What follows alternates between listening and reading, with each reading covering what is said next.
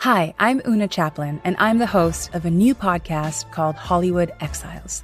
It tells the story of how my grandfather, Charlie Chaplin, and many others were caught up in a campaign to root out communism in Hollywood. It's a story of glamour and scandal and political intrigue and a battle for the soul of a nation. Hollywood Exiles from CBC Podcasts and the BBC World Service. Find it wherever you get your podcasts. This is a CBC podcast. Hey listeners, I'm Tamara Khandaker, host of Nothing is Foreign. I want to tell you about a powerful new series produced by our colleagues over at CBC Ideas. It's a 5-part series exploring the concept of home and what it means to find a safe harbor in a time of xenophobia, political instability, increased migration, and sweeping disruptions to the way that people live. Ideas is hosted by longtime foreign correspondent Nahlah Ayed. We have the first episode of the series. It's called Return. Have a listen.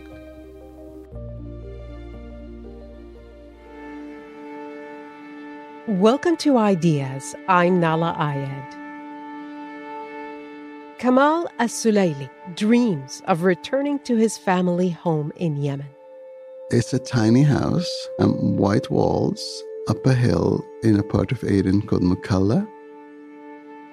I haven't actually literally laid eyes on it since the 1990s, but I've seen lots of pictures. And one of my fantasies is to put on my home and garden television hat and redecorate the place and bring it up to code.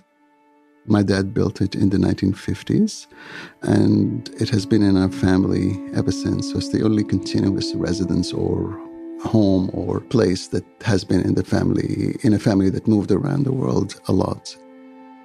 Since he left Yemen in the 1980s, Kamal's homeland has been battered by war, by famine, and now by the COVID-19 pandemic.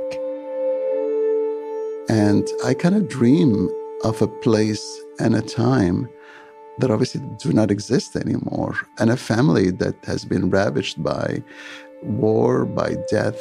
Both my parents are gone, as are 4 of my siblings. So I'm just, in a way, I'm trying to, through this house, which is the only part that in Yemen that still belongs to us. Everything else was taken away from us. Everything else was confiscated. And so it's the last remaining connection to my father and my grandfather, his father, and by default to my mother. There's nothing else in Aden that belongs to us anymore. Once they're lost, homelands can take on a mythic quality. Vietnam was a place that had disappeared. It was impossible to reach, especially during the Cold War. People fled from it, but no one ever returned. And so, in a way, Vietnam became sort of like a paradise lost for many of us. Those lost homelands become more of an idea or a story than a real place. It's a Camelot, it's a lost age in a way. It's an old adage. You can't go home again. But what happens when you try? So I emailed Chief and Counsel out of nowhere and said, hey, I'm a former foster kid that got adopted. Can I come and do some climate change research? And they said yes. This is the first installment in our 5-part series called The Idea of Home. And we begin with a homecoming. We're calling this episode Return. There is a certain story that we tell about immigration, is that people flee mostly third world countries in search of a better world. And once they get to that better world, that's it, they've made it. My name is Kamal As-Sulaili. I'm a professor and director of School of Journalism, Writing and Media at UBC in Vancouver, and I'm the author of Return, Why We Go Back to Where We Come From. By thinking of going back to where you came from, first of all, you're sort of undermining that allegiance or undermining conception of that allegiance. So where do you belong? Or why is Canada, for example, not enough for you? Why aren't you completely integrated as a Canadian? And the fact is that those who return kind of challenge all these in my opinion, myopic views on identity. They're in effect saying, listen, we have multiple belongings. We could love Canada, but we could also continue to love our homeland. Why should we sever our ties from the homeland? And that tie could be expressed, culturally through food and through performances or whatever, but can also be expressed through return, through going back, whether periodically or temporarily or for good.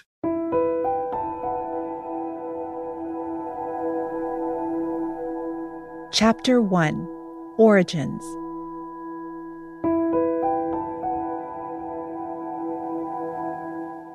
The reason a person leaves home has a profound effect on what it means to return. And before Kamal Sulayli longed to return to Yemen, he longed to leave. I actually left Yemen twice. I left Yemen when I was a child with my family. So I was 3 years old, so I had absolutely no control over that. My dad was in the British Army, Aden as a British colony, and then he got demobbed in 1945 after serving in the Second World War. And he started a business of renovating rundown, dilapidated sort of homes and renovating them and either renting or selling them. But because of that, he did a lot of work with the British. And when the independence movement that culminated with the toppling of British rule over the Protectorate of Aden in 1967, he was seen as a collaborator with the British, and all of his properties were confiscated, and he was given 3 days to leave the country. So Kamal and his siblings grew up in Egypt. In 1986, the family returned to Yemen, not to Aden, but to the capital, Sana'a. Yemen in the 1980s had just started to open up to the outside world. It was like moving back in time as well as moving eastward. It was a really difficult life as an openly gay man, as someone who really felt that mentally and intellectually and spiritually, I was much more drawn to the West. I was much more drawn to the gay liberation movement. This is the kind of life I wanted for myself. And it was impossible to have that life anywhere in the Middle East, but particularly difficult in a place like Yemen. And I knew that my only way out of that would be education. And I knew I couldn't go back to Yemen. Like, I knew that's not a possibility. Andrew Lamb had a very different relationship with his homeland. I was still in a world in which magic still existed. It's a place where you think you see fairies in the garden, where your mother talked to the spirits at night at the altar. I think in some way, children especially, who understands that the world is made of all these spirits and magic, especially feeling robbed when they're cast out. My name is Andrew Lam. I'm a Vietnamese-American author. I've written 3 books, and I left Vietnam as a refugee at the age of 11. I'm currently living part-time in Vietnam, researching and writing for my next couple books. I think people who are looking at Vietnam from the historical point of view tend to think of that country as a war, but people who live even during the time of war, like my family, have always been steeped in a kind of profound sense of place. When children are born in Vietnam, we bury the umbilical cord into the ground as a way to register children spiritually with the land. So your umbilical cord is buried in Vietnam somewhere? Well, my mom put it in an earthen jar and put it in the garden, not very far from where my condo is now, although I never visited. And so the bond is both literal and spiritual for many of us. And for Vietnamese who don't have, until modern history, a history of diaspora, unlike, say, the Jews or the Chinese or the Indians who have sent their people overseas for generations, Vietnamese especially were sedentary people who were landbound. Our colloquial word for country is đất nước, which means land and water. And the combination of the 2 words means country. Why that is very simple. When you put water and land together, you get mud. And where do you find mud? It is in the rice field. And you can still find, as you drive to the rural here, a lot of graves that are buried in the backyard or amid rice paddies because you live and die by the land. So in a way, to be forced out and forced to remake yourselves elsewhere. It really is a sort of spiritual amputation.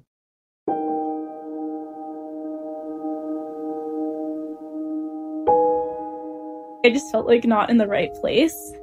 I didn't really feel like the place that I belonged. Growing up in British Columbia, Ashley Bach felt disconnected from the land around her. It's beautiful there, like the mountains and the oceans and the Fraser River, but it didn't feel right. It felt familiar, but it didn't feel like the place that I was supposed to be. It's a side effect, I think, or maybe not even a side effect. It's like an outcome of being in the child welfare system as an Indigenous person. The current child welfare system is pretty much an extension of residential schools in the 60s scoop. Like, it's been designed to apprehend Indigenous kids and remove them from their communities and their families and their cultures as well as their territories. So, I mean, I guess it was unfortunately quite successful for me. My name is Ashley Bach. The name that I was born with, though, is Ashley Dawn Marietta Wesley Wong. I'm a member of Mishkego Ojibwe Nation. That's up in like northwestern Ontario, Northeast Sioux Lookout. Ashley was taken into foster care at birth in a hospital in Vancouver, 3,000 kilometers away from her home First Nation. It's the latest chapter in a long story that began when her biological grandmother was sent to residential school. It certainly had an impact on my bio mom and her life story too. Like, she was definitely in care, definitely struggled with like addictions and other issues in her life, and then had me, and then I was apprehended into care immediately. I mean, I don't want to say it's a good example, but it's I guess it's a strong example of how intergenerational trauma and like the impacts of residential school have come down through generations. At age 5, Ashley was adopted by a white family in Langley, British Columbia. So while you were growing up there, I mean, how much did you think about, or how much did you know what your home First Nation was like? I actually didn't know the name of my First Nation until I was in high school. So I was 16, and my parents had signed me up for the UBC summer science camp for Indigenous kids. And not everyone, but most of the kids there knew their families. They knew their communities. A lot of them were from their res. And then I walked in, and we did this like circle when we first got there, like, which is normal to do. And everyone went around and shared who they were, what their favorite fruit was, and where they were from. And I couldn't tell people where it was from, and I was so ashamed of myself. Ashley knew that her adoptive family had an information booklet about her background. I snuck into my adoptive parents' bedroom and stole it out of their desk.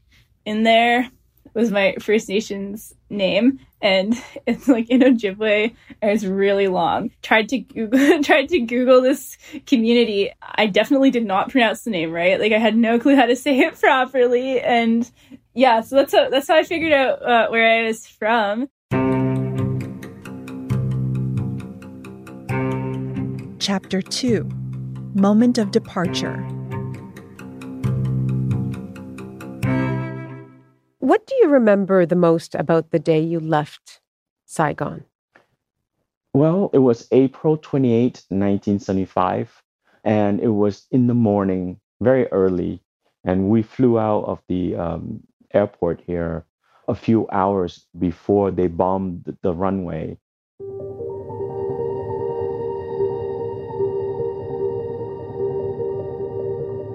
I remember looking out the window, and I've flown in planes before, but only domestically, and it was the first time I flew out to sea, and it was very strange to see Vietnam recede into the horizon.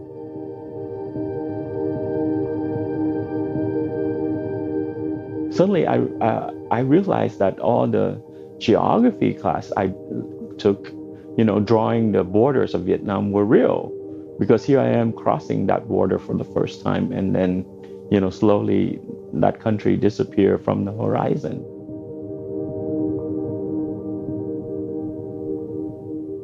What do you remember about the day that you left Yemen? I remember how devastated my mother was. I remember that very well. I remember feeling that I'm betraying my siblings in a way.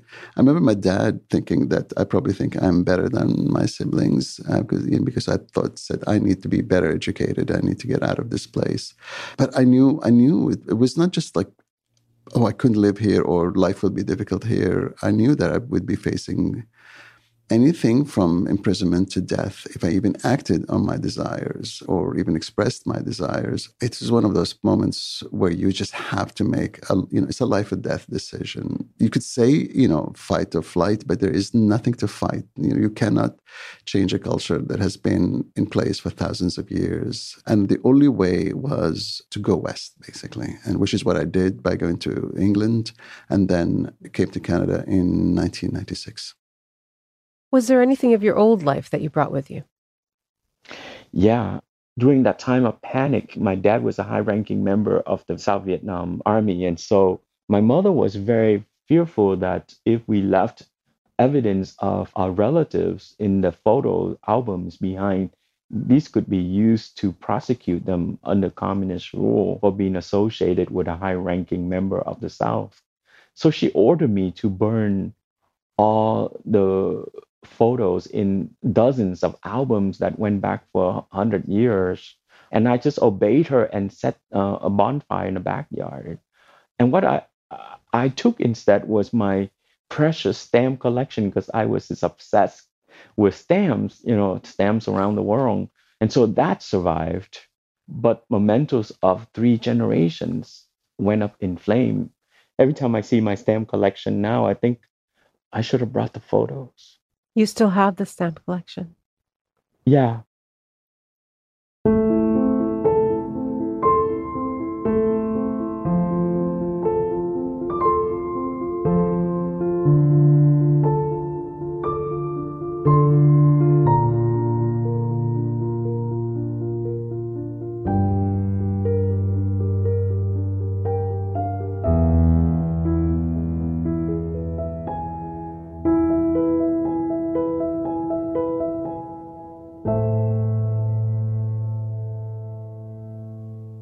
Because she was taken into foster care at birth, Ashley Bach doesn't have the same vivid memory of departure.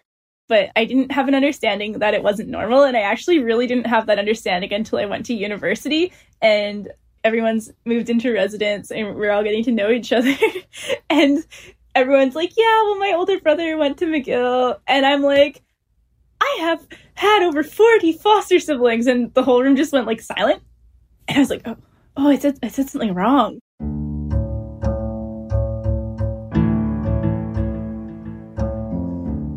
Chapter 3. Distancing. Ashley, Kamal, and Andrew all went through a period of distancing themselves from their roots. For Andrew, that process began when his family settled in San Francisco. I was very much brought up in a very conservative household. And in my school, when I see my teacher as a child, I would fold my arms and bow. But in this rowdy school, teachers weren't expecting someone to bow every time they see them. How did they react? They didn't know what to make of it because everyone else is like, hey, Bob, or something, and I'm here bowing to them. Wow. And then kids didn't know what to make of that either. So there were a lot of things like that I needed to change very quickly. A big part of that transformation was about language. My parents, being conservative, have always said, you cannot speak English in the house. Speak English outside the house, but practice Vietnamese in the house. But by the time that my father showed up a few months later, I had become sort of Americanized so quickly that I couldn't speak Vietnamese very well anymore. I think part of that is this self-imposed amnesia. And so I refused to speak at all at home. In leaving the Middle East, I wanted to leave more than the region. I also wanted to leave the language and the culture behind.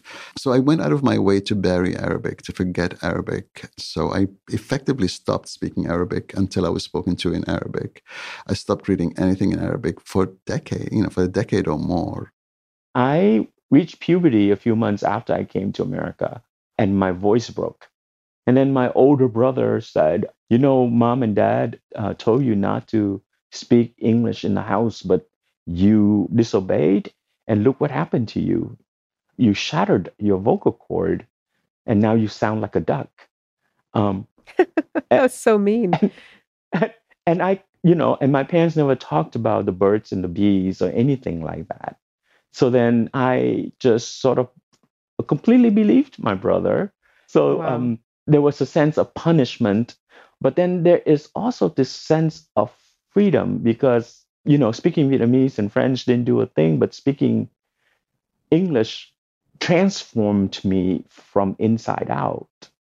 I had a new voice, I grew mustache and and in a weird way, it was a new magic that I learned, having lost the old magic. I identified English as a kind of my gateway language. I think I called it elsewhere, like English as a gay language.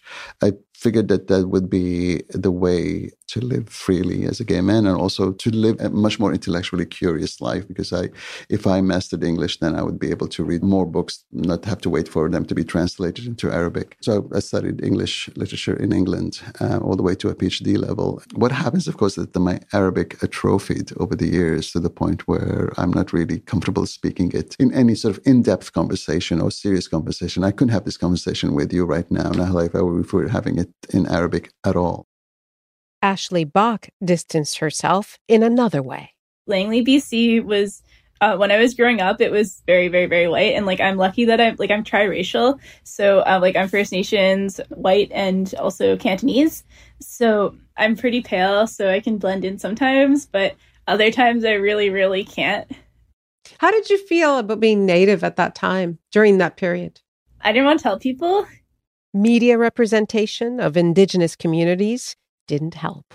The first time I saw my First Nation in the media was because there was the housing crisis, and there were 3 communities mentioned. There was, B-roll.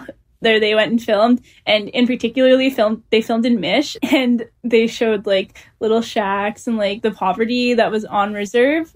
And I remember thinking, oh, that's where I'm from. They didn't show the part where people are really connected to the land, and for families that weren't torn apart by Child and Family Services, they're there and they have their connections and they know each other and they got to stay together. I think it would have made me more interested in reconnecting and visiting sooner if I'd seen that more positive angle. Chapter 4: Reconnecting. For a long time, Kamal As-Sulayli didn't think about returning to Yemen. I can tell you that even maybe 10 years ago, it would have never even crossed my mind. When a former partner asked him where he wanted to be buried, his answer was immediate. Toronto. It was a clear answer. I didn't even hesitate because at the time, I really thought that my place in the world was Toronto. And I always thought I was part of the Canadian mainstream in a way. I've always felt more Canadian than most Canadians. I'm someone who's never once missed a federal or a provincial or a local election. But there was something went awry somehow. And particularly it became much more pronounced in 2015 when Donald Trump ran for the Republican Party's nomination. And then Brexit happened in the UK. And from that moment, 2015, 2016, I started to feel more and more like, oh, they really don't like immigrants anymore. They don't like Muslims. They don't like people who have darker skins. By they, I mean kind of a mainstream political establishments of Western European countries. And I kind of started to long to go to a place where I'm just, I don't want to say part of the mainstream, but where I look like everyone else. I was kind of tired from standing out as a darker skinned person. I was among the first few Vietnamese Americans to go back because the Cold War ended in 1989 and few people wanted to come back because they didn't know what the situation was like. But my news service, which I worked for in San Francisco, sent me to Vietnam to write about what's happening to Vietnam after the Cold War ended. My parents were completely against it. They felt like if I had gone there, I would be arrested for being connected to my father, who was a general during the war. He felt that they can use someone like me as propaganda, like the writer Andrew Lamb, who's son of a general, now is back writing about Vietnam. And so things are getting better, things are okay. So there should be no vehemence between the diaspora and Vietnam.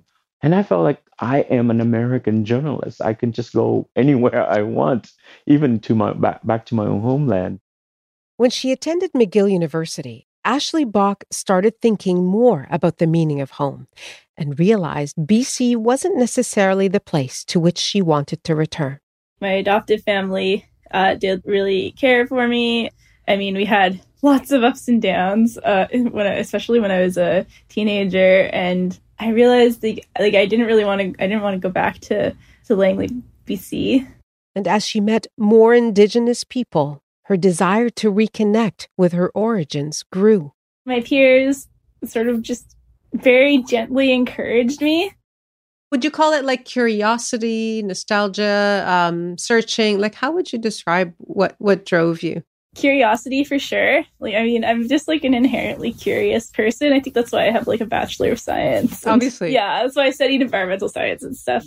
And that interest in environmental science is what ultimately brought her to her home First Nation for the first time.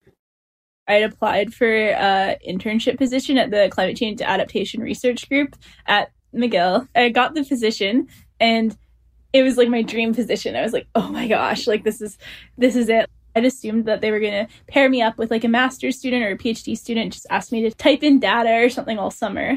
But they had extra funding, and they said, hey, we have $5,000. Would you want to work with your First Nation? To which I said, heck yes, I want to. Did not tell them that I'd never been there. In my adult life, I'd never been there. I didn't tell them I was adopted. Didn't tell them I was a foster kid. I just said yes.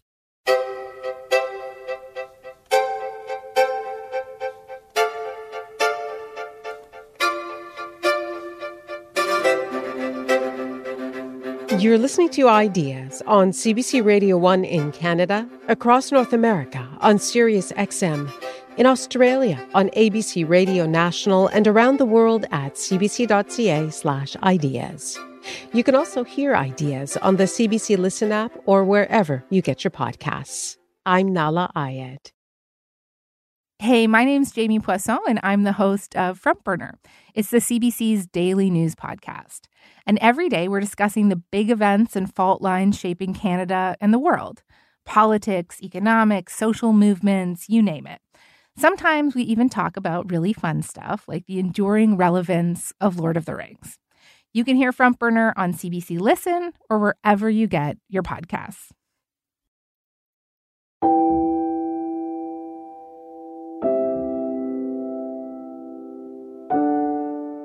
You're listening to Return.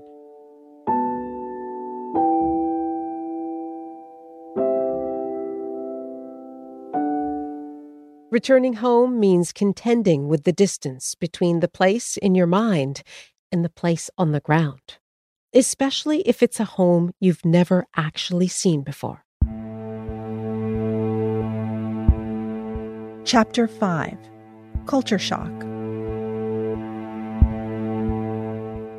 As Ashley Bach drove through the landscape of northwestern Ontario on her way to visit Mishki-Gogamang First Nation for the first time, something felt strange.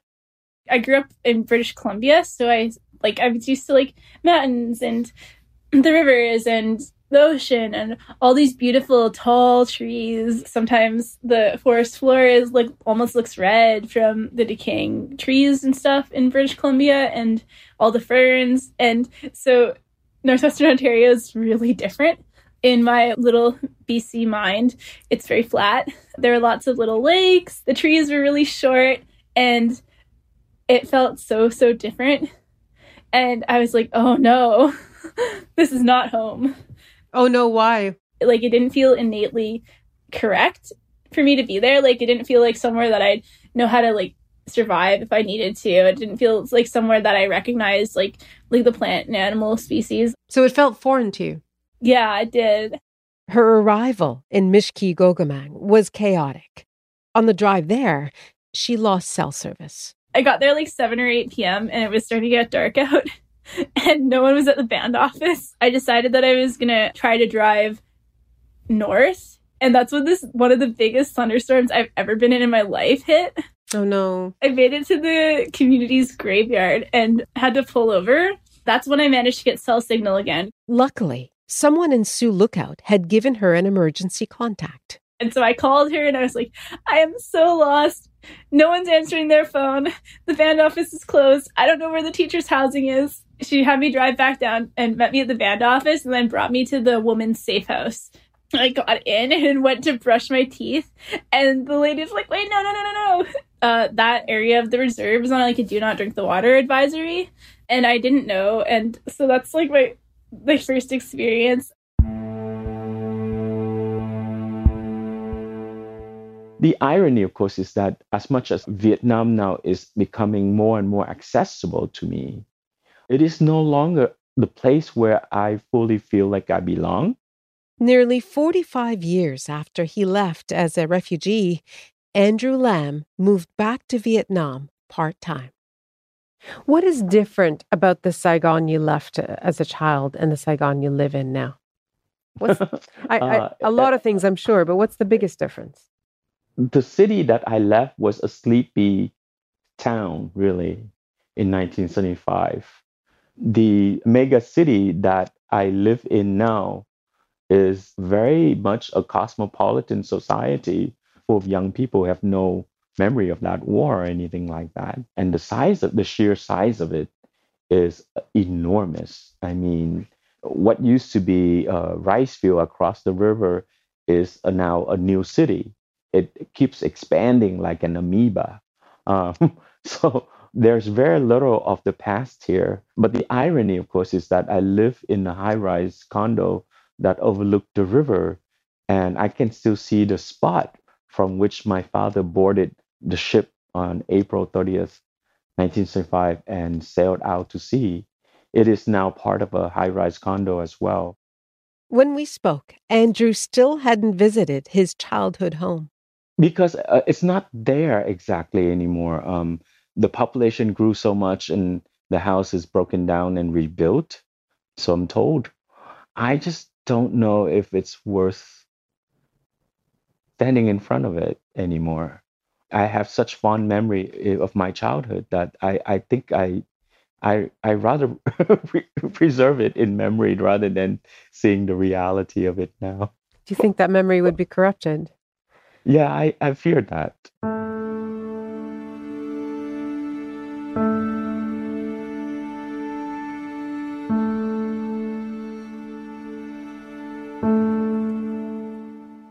Recently, a friend of mine who left Vietnam about the same age that I did and became my best friend in America, he came back and both of us went to a country club that we belonged to.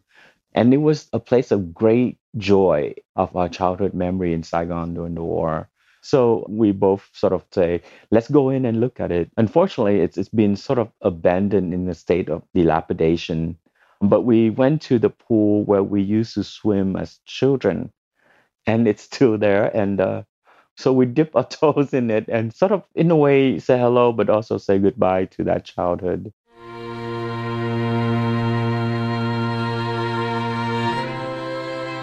For Ashley, visiting Mishki-Gogamang was about reconnecting with a lost childhood in another way, the childhood she might have had. In part, it was me reconnecting, but also it was like a 2-week crash course in all the traditional ecological knowledge that I should have been growing up with and experiencing myself. I also missed out on learning about the physical environment, plants and animals, the lakes and the rivers that are there. And that's like 27 years of experience that I've lost already. And climate change is happening really rapidly in the north. So that's stuff that I might not actually ever have the opportunity to learn, or at least like learn firsthand. There's actually a couple of communities that do pretty much seems like summer camp for their kids who had been apprehended. And like, it's certainly not like the solution. I personally would view it as more of a Band-Aid and a way to at least bring kids back home for a little bit while they're still young. But essentially, they take the kids out on the land, bring in, of course, like their social worker or foster parent as well, possibly, if they can, maybe bio family members and also elders from the community and like knowledge keepers who can sort of share all this important stuff that you really should be learning when you're a child. I mean, I thought that was really cool. I didn't have that opportunity, and it didn't help that I was across the country too. On top of that, too, with regards to being Two-Spirit, I missed out on growing up with that understanding of gender. Two-Spirit is an Indigenous term for a person who has both a masculine and a feminine spirit. Given the impacts of colonization, like that might not necessarily have been something that I would have learned anyways, but like I do think that it's something that I missed out on, and it's definitely shaped my life a lot. And I've only really thought about that more recently too, about how I would have had a really different experience in like high school, for example, if I had a better understanding that doing everything I could to be cute and girly and stuff and fit in that way was just not me, and that I didn't have to do that or be like that. I also didn't know going in that a lot of people there would speak either Ojibwe as a first language or as a second language, but speak it at home. Chapter 6, Mother Tongue. How important do you think, language is crucial to understanding, literally, to understanding home? I think that language barrier had a major impact, like, for what I was hearing from people, and also just more broadly on, like, the general worldview that I had at the time. I mean, it's still something that's a challenge for me today. I think maybe I'm doing a little bit better on, like, understanding worldviews, but I think really being able to think and speak in Ojibwe would have made a world of a difference. Just as the young me, the 20-something me wanted to abandon Arabic, the 50-something me now wants to reclaim Arabic.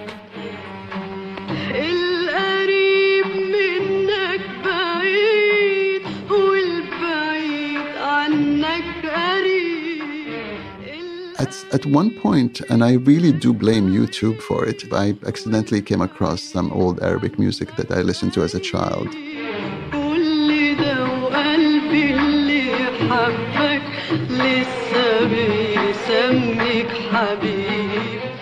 And I started playing some of them, and I started realizing that I don't understand some, especially if it's in classical Arabic, I don't understand what they're saying. Or I know the words, but I don't know what they mean anymore.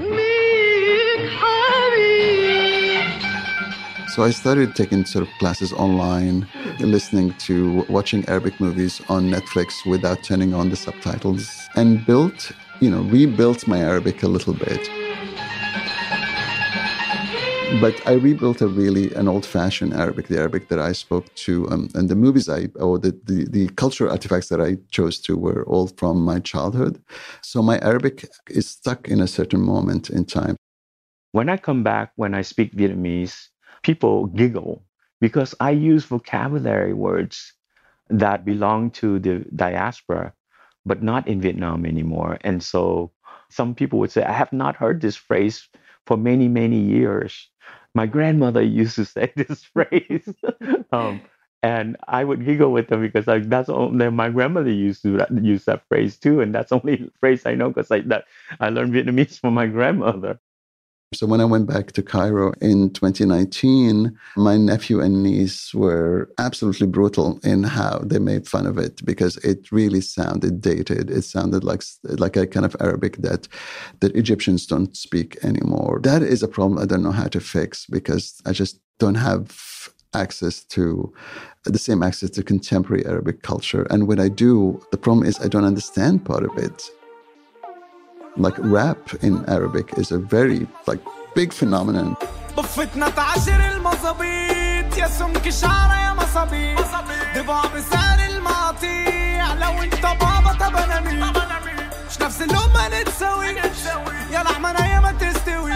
And I listen to those rap songs and I honestly don't know what they're talking about.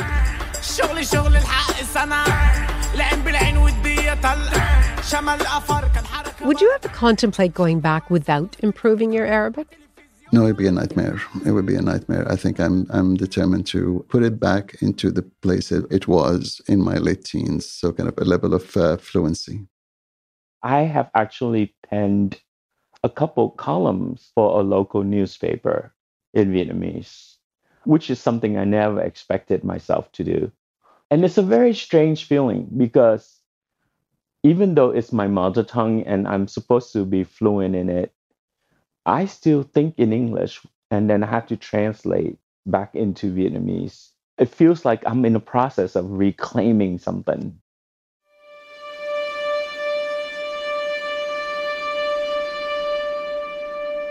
Chapter 7.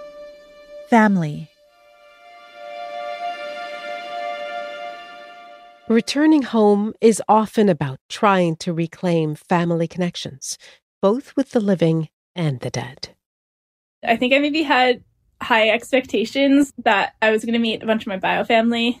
I just assumed that my bio family had talked about me or knew that I existed or remembered that I existed, and definitely should not have had those expectations. And when I think of other former foster kids and youth in care, as well as adoptees returning home, I'm like, wow, someone really needs to be there to temper those expectations and make sure they're realistic so they don't get their hearts broken. Because it was very complicated.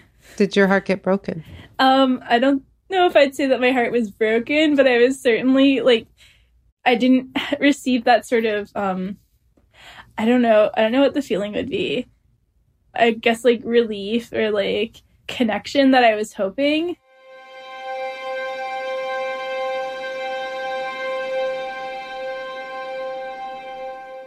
I found my biological grandma's obituary online, and it listed off a bunch of aunts and uncles as well as my bio mom. I was like, oh, okay, cool. I'm going to probably meet these people. So I went up and asked for if anyone knew my uncles, and they didn't want to talk about it. And I had no clue what happened. No one would tell me. They just said, oh yeah, they used to be here. No, they're not.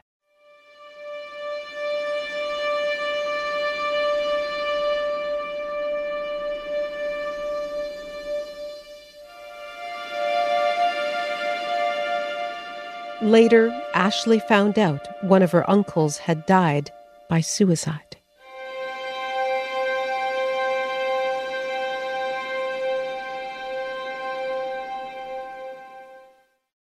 I would say that loss is, or dealing with loss or confronting loss is part of the return narrative itself, or part of the return journey. Honestly, I believe that when you go back, you have to integrate loss into the whole package of return and try to gain something different from that loss.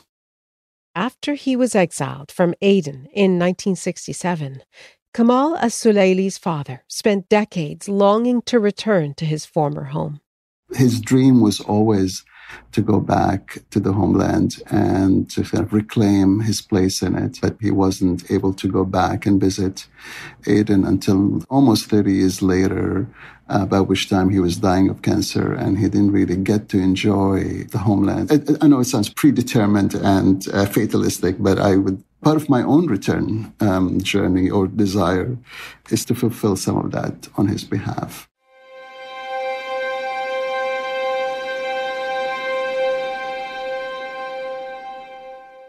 Andrew Lam's father never returned to Vietnam. In January 2021, he died of COVID-19. Andrew spoke about his father in a moving interview with PRX's The World. When he passed away 10 days ago, I, not being religious, but made a prayer to him and say, well, now you're free to come back. Now that you're no longer bound by earth, you can come back and see your beloved homeland and go see whatever you needed to see.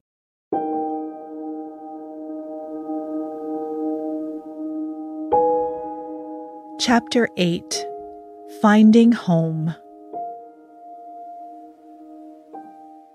When you, at the very beginning of the conversation, said you left because it was a matter of life and death, where does that concern sit now as you consider the idea of going back to that place that could still be your life and death? Yeah, it's one of the biggest challenges for me is the ability to go back to a place like Eden as a gay man. It's funny because when I was in my 20s, and that's when I left Yemen, my whole life was dictated by my sexuality. It was the driving force of my life. I'm not saying I'm asexual or anything right now, but I'm just saying as you get older, your sexuality is not it's not as prominent, although it's certainly prominent as an identity, but sexuality, it just doesn't take the prime sort of spot in my considerations. That is one of those equations I haven't been able to figure out, like how to return to a country or a place that has such a hostile relationship to homosexuality.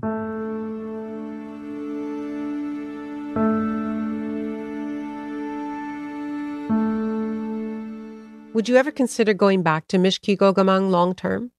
I think so. I would. However, and this is where it gets really complicated, and I think a lot of other youth and care and adoptees have experienced this too. Like, as much as I would like to go to Mish long term, the housing crisis there it's really bad.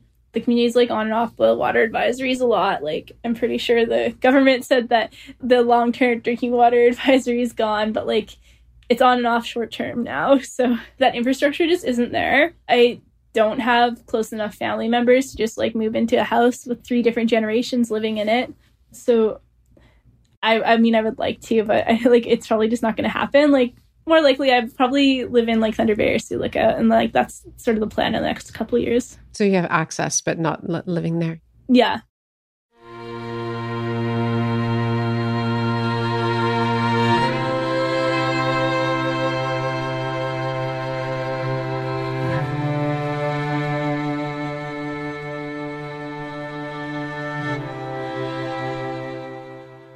Given the adage that you can never go back home and what you've been through yourself, I want to ask you something.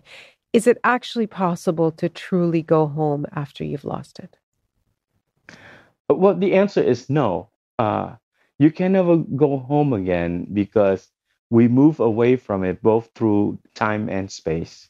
And even when you return, like someone like me who's now in Vietnam, the childhood, the happiness, that sense of insularity is all gone, right? I think in a weird way, the human condition is that you have to let go. We are cursed with longing, but there is a spiritual maturity where you come to accept that you have moved away from that juncture. Do you think you've done that? Do you think you've moved past that longing? I feel that I have moved quite a bit away from that longing, but I don't think you can ever disown it.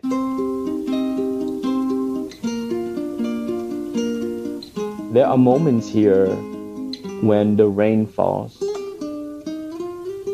and certain music played, and I'm sitting in a coffee shop.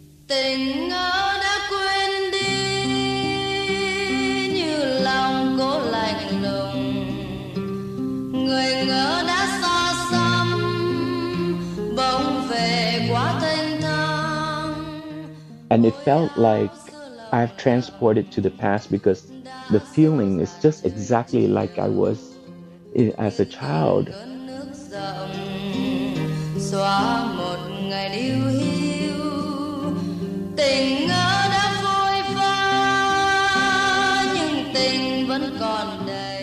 And it shocks me because you retain all those things in you, and it can be evoked, and then that sense of place, that sense of time. We carry all this, multitudes within us. So all these homes, the sense of homes are still inside.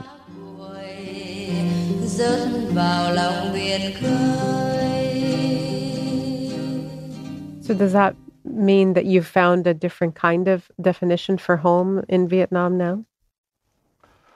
Perhaps I think for me, the closest thing I can say is that for me, home is where I tell my stories. And so I can just be here, or I can be in San Francisco, I can be in Lisbon.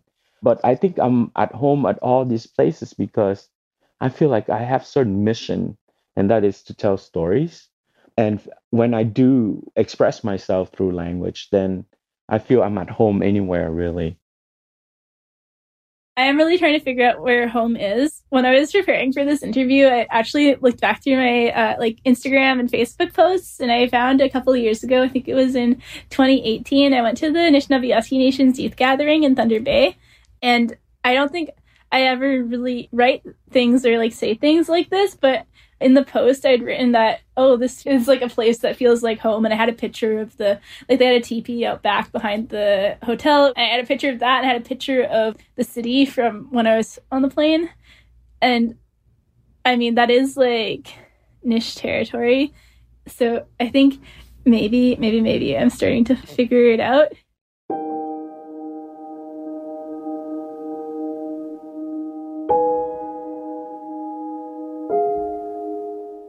What is home to me? I don't know. I can tell you what home isn't at the moment. So I don't think it's Vancouver necessarily yet. I'm new here. I'm still adjusting. I would say home to me is a warm place. So that excludes most of Canada right away. A warm place that welcomes me back for who I am and what I am. Does that place exist? I don't know. Is that place Aden? Part of me hopes it is, but I don't know if it is. And now I'm just wondering if you've reached any clarity about where you want to be buried. I would like my remains to be sent back to Yemen. And no matter where I am, if that happens tomorrow as I'm crossing the streets, I would like to be buried close to my mother and father, which may not be Aden, it would be actually Sana'a. But if there's a way I can be buried in Aden, that's what I would like to be. I want my final resting place to be my homeland. I think the right answer to that is to say, I hope you live a very long life. Thank you. Thank you. We'll see how this COVID thing plays out.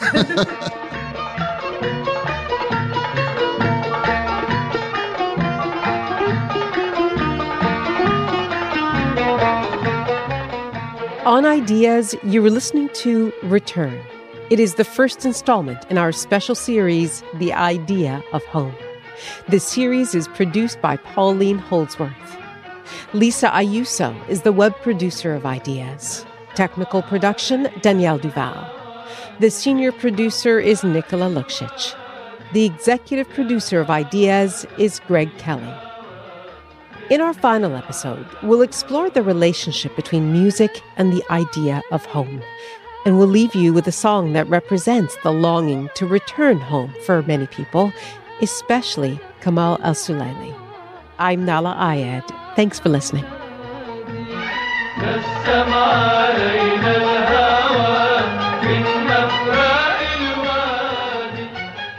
This is a song called Nassam Alayna al-Hawa, which means just a breeze blew upon us. Nassam Alayna al-Hawa min mafra' al-wadi is like it came from the homeland. The breeze blew on us from the homeland. And it's from a movie in the late 60s called Bint al-Haris, or The Guardsman's Daughter. Fayrouz, who's a legend in the Arab world, and particularly the voice of Lebanon, plays the daughter of the guardsman. The guardsman has to find work outside of his homeland, and she goes and visits him, and she sings this song.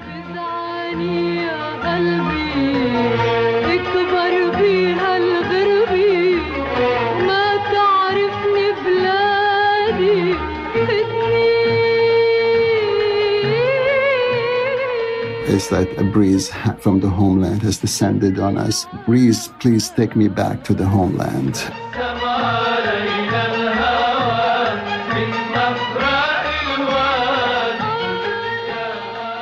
I've known this song since I was probably 4 or 5 years old because my father would play it, or at least whenever it would come on the radio, he would stop everything and listen to it because it would remind him of Aden, the homeland from which he was exiled in 1967.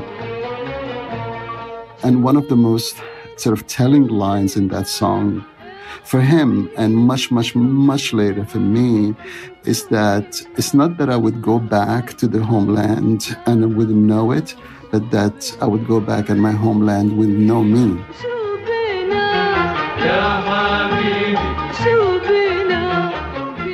I love the song, but I was never as fond of it because, I try to avoid it because it always reminds me of my father and his pain that he carried with him for decades. But now I kind of, in the last few years, I've been listening to it and finding the courage to listen to it.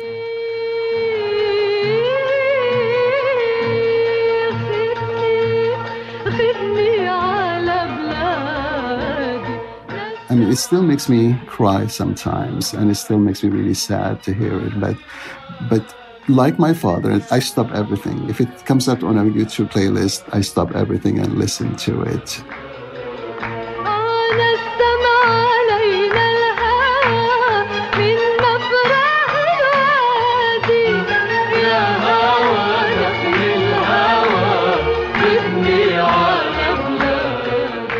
That was the first episode of the CBC Ideas series, The Idea of Home.